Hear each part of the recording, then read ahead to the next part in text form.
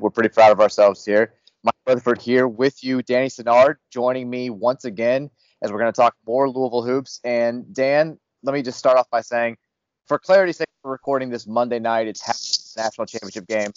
You kind of shit on my handyman stuff last week. You said that I was better than you, but you still kind of in a bad category. I will have you know that I spent the first half putting together a high chair while watching the national title game. So yeah, fuck you. How are you? Well, you just lost your man card for putting together a high chair during the college football title game, but what else am I going to do it? I've got no options here. I got no other time. What do you want me to say? I am proud of you. That's a big accomplishment. I mean, I'm a dad. I'm not going to hate on anyone that's trying to be a dad. So, good job. I'm sure Mary is thrilled. And hey, a high chair, it's a necessity. So, we'll take it. We got it. So real quick, before we get into the conversation today, the podcast now is available on Spotify. It's available on iTunes. It's available on your podcast app on your phone. So if you're listening to this on the website and you want to, be more easily accessible, you can do that now. Just go ahead and sign up and you can subscribe to the app basically anywhere you can find podcasts. So give us 5 stars. That would help us as we try to move on here. Got some feedback from the first show.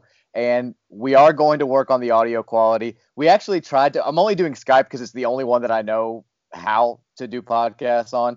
We actually tried to do like a Ringer, a different software that people had recommended before we got started here. And the result was like a 1-minute clip of just Dan and I saying hello to one another and not being able to hear the other one, which we may use as like the intro to the podcast at some point. But I will, when I get a little bit of time, look at a recording device that's going to give us some better audio quality. But do appreciate everybody who listened to episode 1 and gave us some feedback. We appreciate it. We're going to move forward here. So we're going to talk today about, first and foremost, the most recent result for the Louisville basketball team, which was Saturday in South Bend. Louisville goes up there to the Joy Center inside Purcell Pavilion and walks away with a 67-64 win over Notre Dame.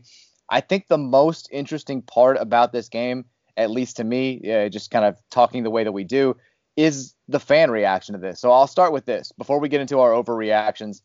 Dan, your overall takeaway from Louisville winning a game that they were favored to win by 3 points, were you more positive about the overall result, or were you a little more negative about the result?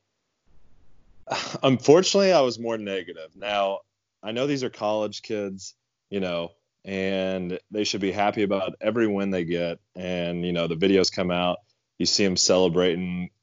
Coach Mack makes that a big deal that they're going to celebrate every win, and I'm not going to take that away from them. But this is a team that, especially when we got up by 16 in the first half, that you just have to put your foot down and put them away. I mean, to let them back in the game, that was pretty, to be honest, it was fucking terrible. Sorry, I just wanted to say fuck because I was reading the comments and everyone was clamoring for more cussing. I actually went back and counted yours.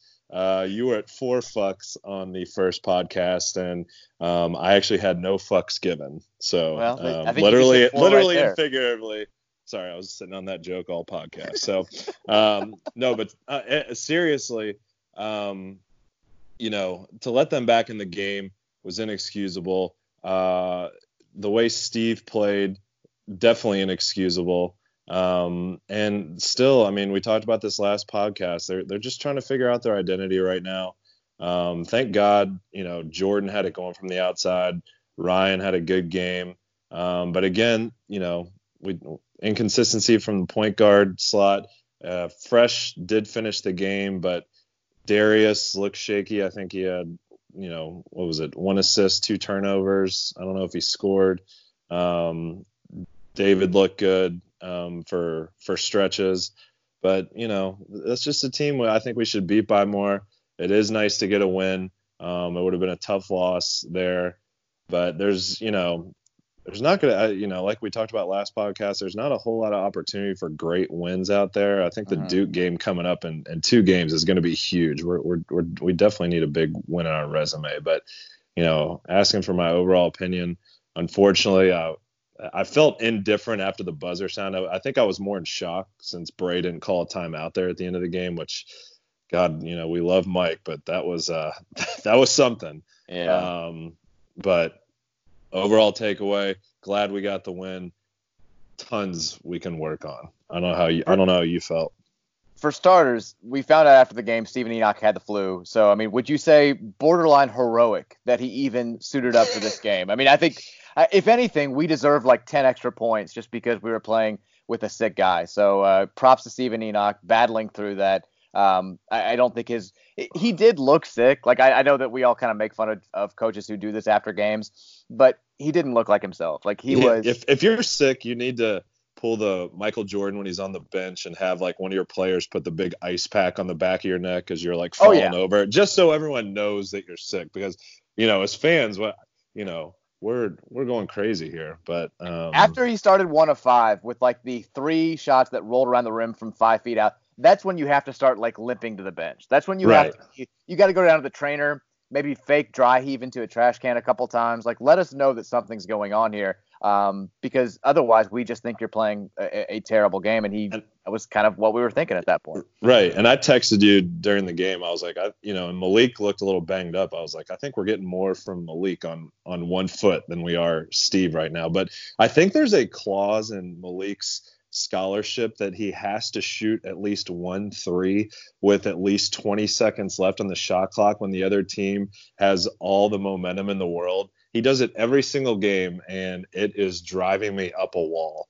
Plus, here's the deal. It's ridiculous. If Malik sees that Steven Enoch's coming in for him and he thinks it's too soon, he's 1,000% taking a 3 on that possession. Like, watch for it the next time. Like, if he's tired, if he's ready for a break, if it's the normal rotation, like, he'll play the possession out normally. If he sees Steven coming in and it's only been like 45 seconds and he's getting subbed for doing something stupid and he doesn't like it, he's jacking a 3. Like, it's 100% happening, and it's not going in. So I've noticed that this season it's a new thing with Malik Williams. Usually he only took in rhythm 3s, but this year it's been kind of like protest 3s. I don't know how to feel about that. Going back to your response about the general takeaway, I think that you're in the majority from what I've seen, and I kind of disagree. Like, after the Miami game, you and I did the podcast on Wednesday, and I was pretty down on the effort. I thought that we didn't play very hard. I thought that we weren't engaged. I thought that we weren't very intense. And I thought that we should have really beaten that Miami team by like 30 points and run away with it. I thought that the team didn't necessarily play well for 40 minutes on Saturday. I think that was obvious during the first 6 to 8 minutes of the second half. But I thought they always played hard. And I know that some people push back on me on that. And reasonable minds can disagree about something like this. But I had a lot of people when I was talking after the game say, go back and watch the start of the second half and tell me that the effort level didn't wane. And so I did. Like, Saturday night, I went and watched the second half. And to me, it still looked like they were playing pretty hard. They were just playing bad. And you can play bad and still play hard. And I think sometimes it's hard to differentiate between the two. But to me, this was a step in the right direction, just because not only did they win a game where they were trailing by 4 with 4 minutes to go and had zero momentum, and we've seen them lose that game what feels like a billion times in the last 2 years, but I thought that the guys who kind of had a tendency to pout when they've been playing poorly weren't really pouting. I like that Jordan was getting praised for his defense after the game by guys like Dwayne Sutton. I like the fact that Dwayne Sutton stepped up in crunch time and made 2 huge shots. And it wasn't just Dwayne either. Like you kind of, if you go back and watch the last 4 minutes, Dwayne's 2 threes obviously stand out, but Fresh had the 2 drives to the basket. Jordan hit a really tough runner in the lane, which is a shot that he's missed a ton this year. I thought everybody really stepped up. And again, Ken Pomeroy had this game 68-64 Louisville going in. Louisville wins 67-64. They were only favored by 3 points. I think that, like, your takeaway, which I think most people listening to this agree with you, I think that if this had been a nip and tuck game the entire way that played out exactly the same way that it did the last 5 minutes, then everybody would have been thrilled. I think the hang up that everybody has is that once again, this team built up a big lead. They were up 12 at the half, and it evaporated the first 10 minutes of the second half. I think that's what has people annoyed by at least that part of Saturday's game. Would you agree or disagree? I would agree. Now, I want to turn around and ask you a question, because to me, it's obvious that we had a lot more talent than them. We, like you said, I do think we played hard. What is it that this team's missing that, just seems like we're either letting teams back in games or just not able to put them away? Is there something specifically that you think they're missing? Because I have my finger on something, but I'm curious on your response. See, I think in this game, I would have given you a different answer if you'd asked me that question after UK or Florida State or even Miami. I think in this game it was as simple as Notre Dame just started making all of the shots that they missed in the first half. Like our perimeter defense was not good. Again, I'm not saying that the effort was perfect or that we should feel like this team is where it should be in mid-January, but I think that like Notre Dame missed a bunch of semi-contested shots from the outside in the first half, and in the second half, all of those shots went down. So I don't know if it was just them getting just content with being up by 12 points and letting Notre Dame do whatever they want, as much as it was Notre Dame just stepping up and playing a better second half. But if you're asking me how to improve this stuff, how to make sure that this plague that has taken us down the last year and a half stops happening, I don't have a good answer. I mean, you can make all the arguments you want about needing like the alpha dog, the Montrezl Harrell, or just needing a team leader or needing Jordan Ward to step up more. I don't have a definitive answer right now. Okay, yeah. And you're kind of going in the direction that I was heading in. And it's the cliche thing. I mean, you hear it on, all the radio shows, and we're missing that alpha dog, a Montrez and Ellis Miles, someone that, when we're up by 16 and Notre Dame starts to creep back into the game a little bit, that is going to get in your team's shit and just make sure that, hey, this isn't going to happen. We're going to put our foot down and stomp these guys.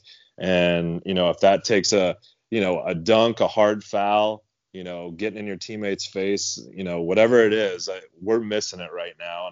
And, Chris, he's a great leader, and I think he's doing everything he can on his part. But, Dwayne, he kind of leads more by example. And I just think we're kind of missing that alpha dog, and I hope someone's able to develop that over the course of the year. I don't know if that's something that can be developed, this late in the season, but I would really like to see someone step up into that role.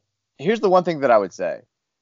That role that you just talked about, the guy that you're just describing, who was that on the 2013 national title team? Gosh, I mean, Trez was a freshman then, so I mean, he really couldn't assume that role. Shane was probably someone that I wasn't going to mess with at the time. I don't think he was really like a jersey grabber, but with that, we had such good leadership from Peyton at the point guard position there, where we didn't, I guess in that sense, really didn't have to have it then. Yeah. But this team they don't have a point guard leader of that. So I think they need to find it from somewhere else. See, I think with that team, like, I think that you can have success with the role that you're just talking about, like the Montrezl Harrell guy, who's I think the player that everybody has been using as the example of what this team could use. But I think you can also, if everybody's on the same page. Never mind. It's Zach Price. Sorry. It was Zach Price. Sorry. I slipped my mind there. He was fantastic at getting into pictures. Shout out to him. Yeah. But I think that like with the 2012-13 team, if you have everybody on the same page, you almost don't need that guy, because that team, if somebody was not doing what they were supposed to in the middle of a game, or by a lot of accounts, like in practice, it was everybody who just jumped on him. And I think you're starting to see a little bit of that. Like, I love the little stuff, like Jordan Wara, when after I think he hit the three in the second half and Notre Dame responded with the three to put them back up one. This was like with 7 or 8 minutes to go. He was the one who called everybody. He huddled up everybody. He said something. Like, just little stuff like that. I like seeing it. I think you see it with Fresh Kimball too a lot. And Dwayne, I wonder how he's going to respond to having this performance down the stretch, because I think that Mac sort of gave him the talking to before the UK game, that you need to be the guy who is doing exactly what you're saying, who's grabbing people by the jersey, who's getting in people's faces. And I think it's tough for a guy who, like, he and Stephen Enoch and Jordan Wara are really tight off the floor. It's tough to kind of get in your one of your best friend's face when they're not doing what they're supposed to be doing. And Dwayne's not naturally that guy. Like you said, he's more of a lead by example dude. But I think that he's starting to turn at least a little bit of a corner when it comes to that stuff. But he can't do it all on his own. Like, I think this is going to have to be a team where a bunch of guys band together, and there's just this unspoken deal, like, we're going to cut out the bullshit and we're going to turn the corner. Because I don't think that player is going to emerge that you're talking about. I hope he does, but I don't think it's going to happen. Let me rain on the parade one more time here, sure, before we move on to the next subject. Another reason this win doesn't fully resonate with me is because this is the type of team that I think is a good matchup for us. Their guards aren't overly physical. They're not super quick. And our guards, like even Ryan, was able to get to the hoop, get to the bucket. The teams that we've really struggled with are teams with athletic guards, teams that are physical. Texas Tech, Kentucky, Florida State, even Pitt gave us a ball game down in the Yum Center. So, yes, we did win by 3. But this team, kind of like a Michigan, they kind of run like a more of a motion type offense. They're not the most physical team in the world. So yes, it's a good win, but I'm very interested to see going forward if we can start to match up with some of those teams that are a little more athletic, a little more physical, especially at the guard spot. I think it's a fair point. Like I think that if you look at like Notre Dame long term, and we'll I'm not going to fully transition to the Pitt game just yet, but like Notre Dame is probably going to wind up being a better team than Pitt. Maybe they aren't. I know they're 1-4 right now, and Pitt I think is 2-3. But I think if you're looking at matchups, Pitt's probably a worse matchup for us just because they have those big, talented, athletic guards that can swallow you up a little bit. And we saw what they did to us last year in the first game up there. But I think that's fair. Notre Dame is not a team that can match you with athleticism guard for guard. And like you said, I mean, Ryan McMahon, I think he needs the right type of matchup to have the type of game that he did on Saturday. And he was fantastic. And it was awesome to see him get off the snide and make a couple of just, baskets that weren't spot up threes.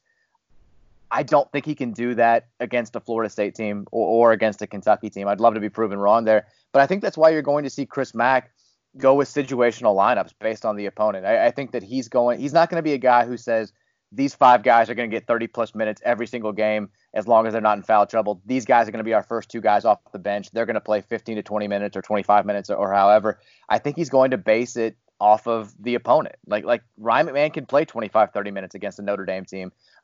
Maybe you need David Johnson to play more the next time you play Florida State when we go down there to Tallahassee. Maybe you play Darius Perry more against Pitt than you do against Notre Dame. I think that's what you're going to see with the backcourt rotations moving forward. And last question on that, and I'll pose it to you. Louisville's played 2 games that have kind of come down to the last minute where plays have had to be made in the final seconds. Kentucky and then this game on Saturday. Both times, Fresh Kimball was the guy out there running the point.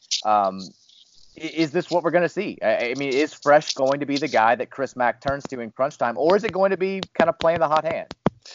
Yeah, I think it's going to be more play the hot hand. Although if you ask me who I would be more comfortable with, it would definitely be Fresh at this point. I mean, God, I really want Darius to do well, but he just fucking drives people crazy. That turnover he had with about 5 minutes left in the game, I almost broke the remote control from throwing it across the room. Quick note on that too. Quick note on that.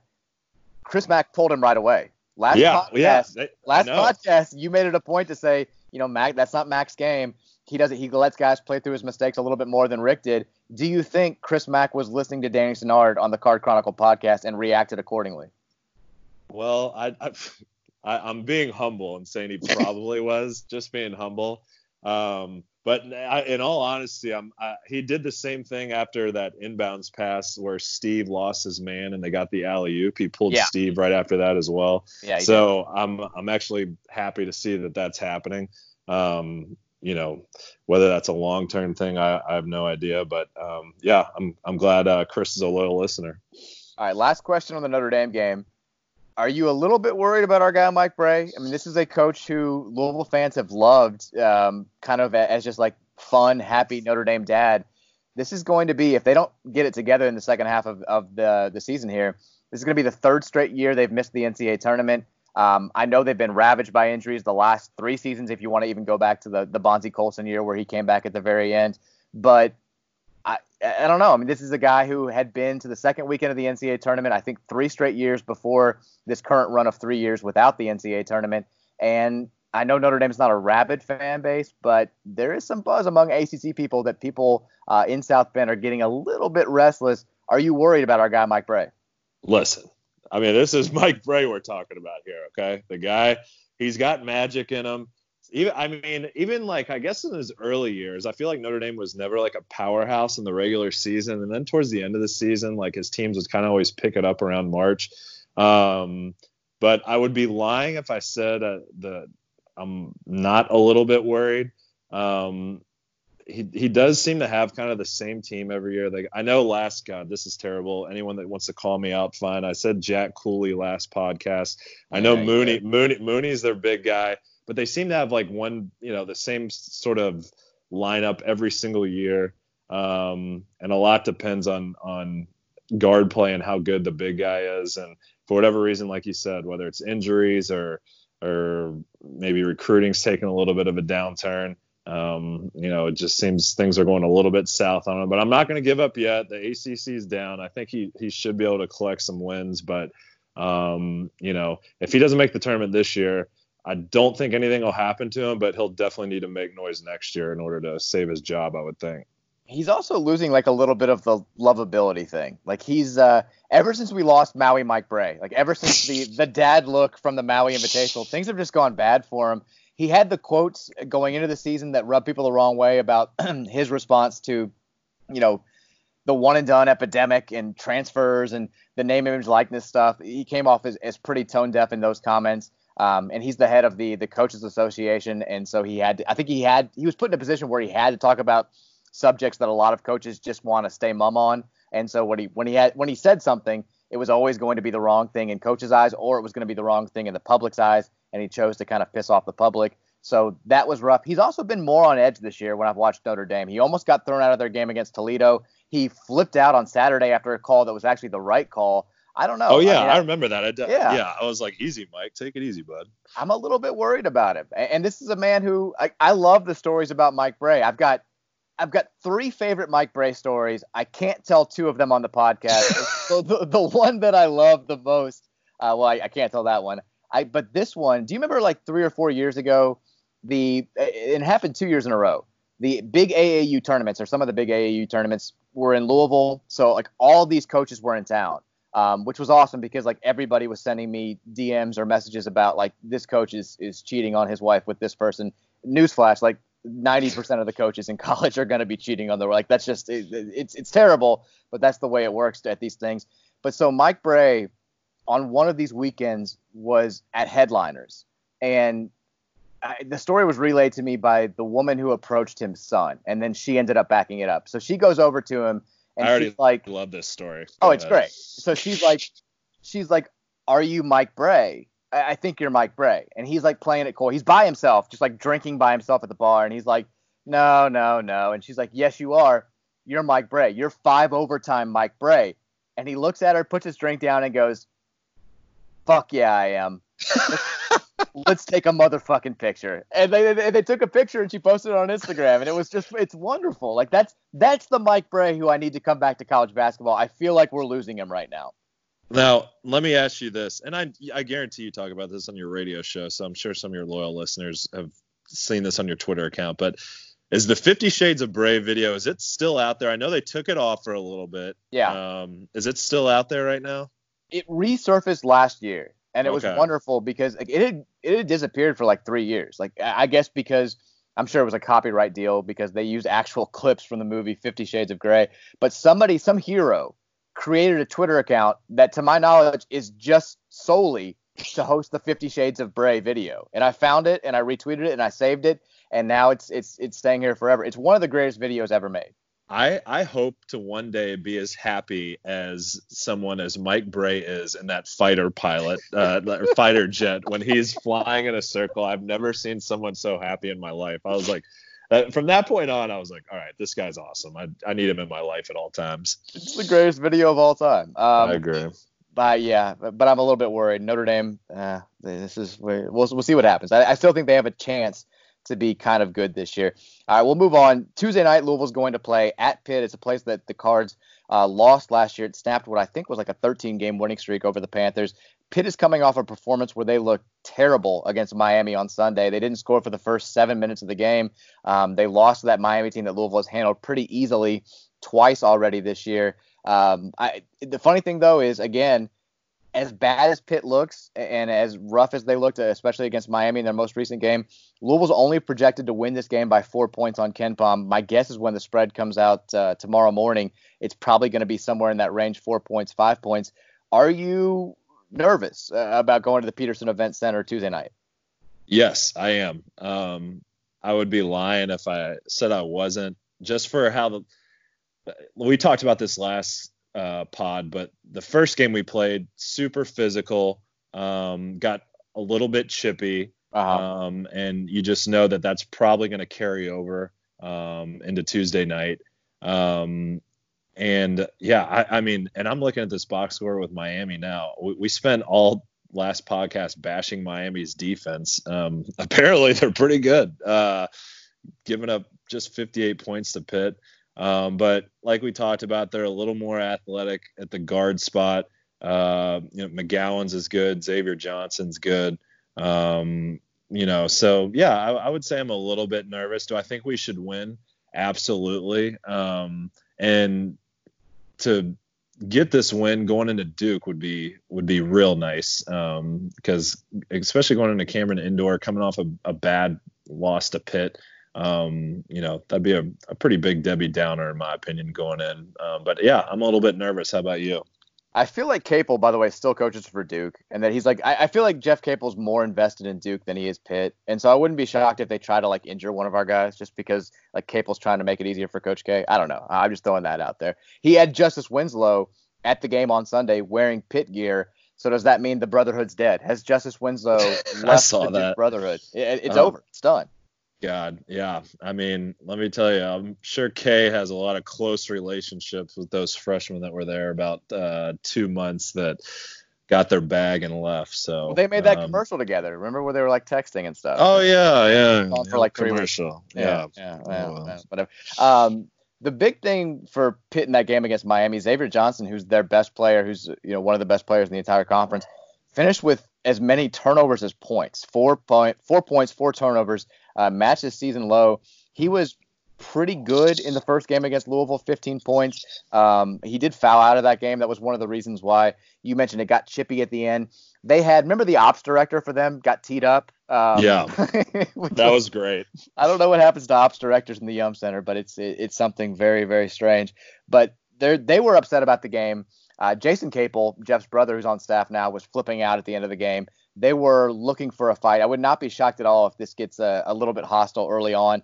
But like you said, Xavier Johnson's fantastic. Trey McGowan's lit us up last year. He scored 33 points, set a Pitt freshman scoring record when we were up there. Justin Champagne has been pretty good this year, the freshman that they have, but he didn't do a whole lot against Miami. He looked really bad in that game.